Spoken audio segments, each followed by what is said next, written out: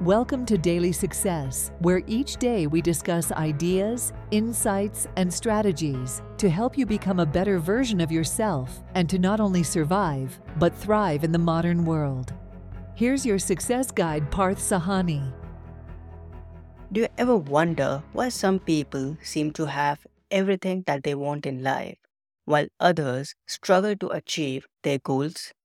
The answer may lie in a concept called the law of attraction, which suggests that to attract what you want, you must work from the highest, the spiritual plane, to the lowest potential, the physical plane. This might be different from what you are used to doing, but it holds the key to transforming your life. Here's how it works. Often, we look at our current results in life and let those results shape our thoughts and feelings. The cycle of thinking leads to the same results over and over again, even if those results are not what we desire.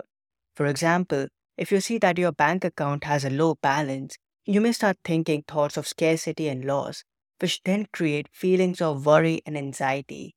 These negative feelings can lead to actions that perpetuate the cycle, ultimately resulting in a continuously low bank balance. So, how can we break free from this cycle and attract what we truly desire, like financial abundance? Here's the key: 1. Acknowledge your current situation. Instead of dwelling on your current undesirable result, like a low bank account balance, take a step back and say to yourself, hmm, I don't think that's what I want. This acknowledgement is the first step toward change. Number 2, focus on what you do want. Shift your thoughts toward what you truly desire. In this case, it's financial abundance. Imagine and build a vivid mental image of having thousands of dollars in your bank account. Visualize it as if it has already happened. Number 3, harness the power of positive thinking. Your thoughts of abundance will generate positive feelings such as confidence and optimism. These emotions will naturally drive you to take actions that align with your new belief in abundance. And number 4, witness the transformation. As you take these positive actions consistently, you will start to see a shift in your results. Your bank account balance will gradually reflect the new reality you have created in your mind. This simple but profound shift in thinking is at the heart of how the law of attraction works.